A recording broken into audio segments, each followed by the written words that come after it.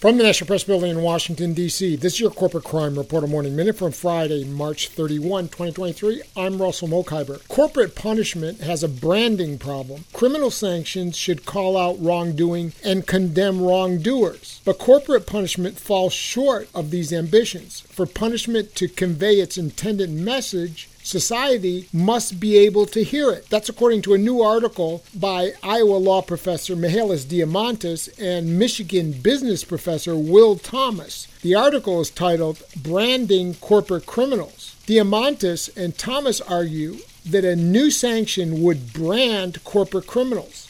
While the brand sanction could take many forms, different visual marks of varying sizes, the authors call for, at a minimum, appending a criminal designation to corporate felons' legal name and mandating its appearance on products and communications. For the Corporate Crime Reporter, I'm Russell Mokhiber.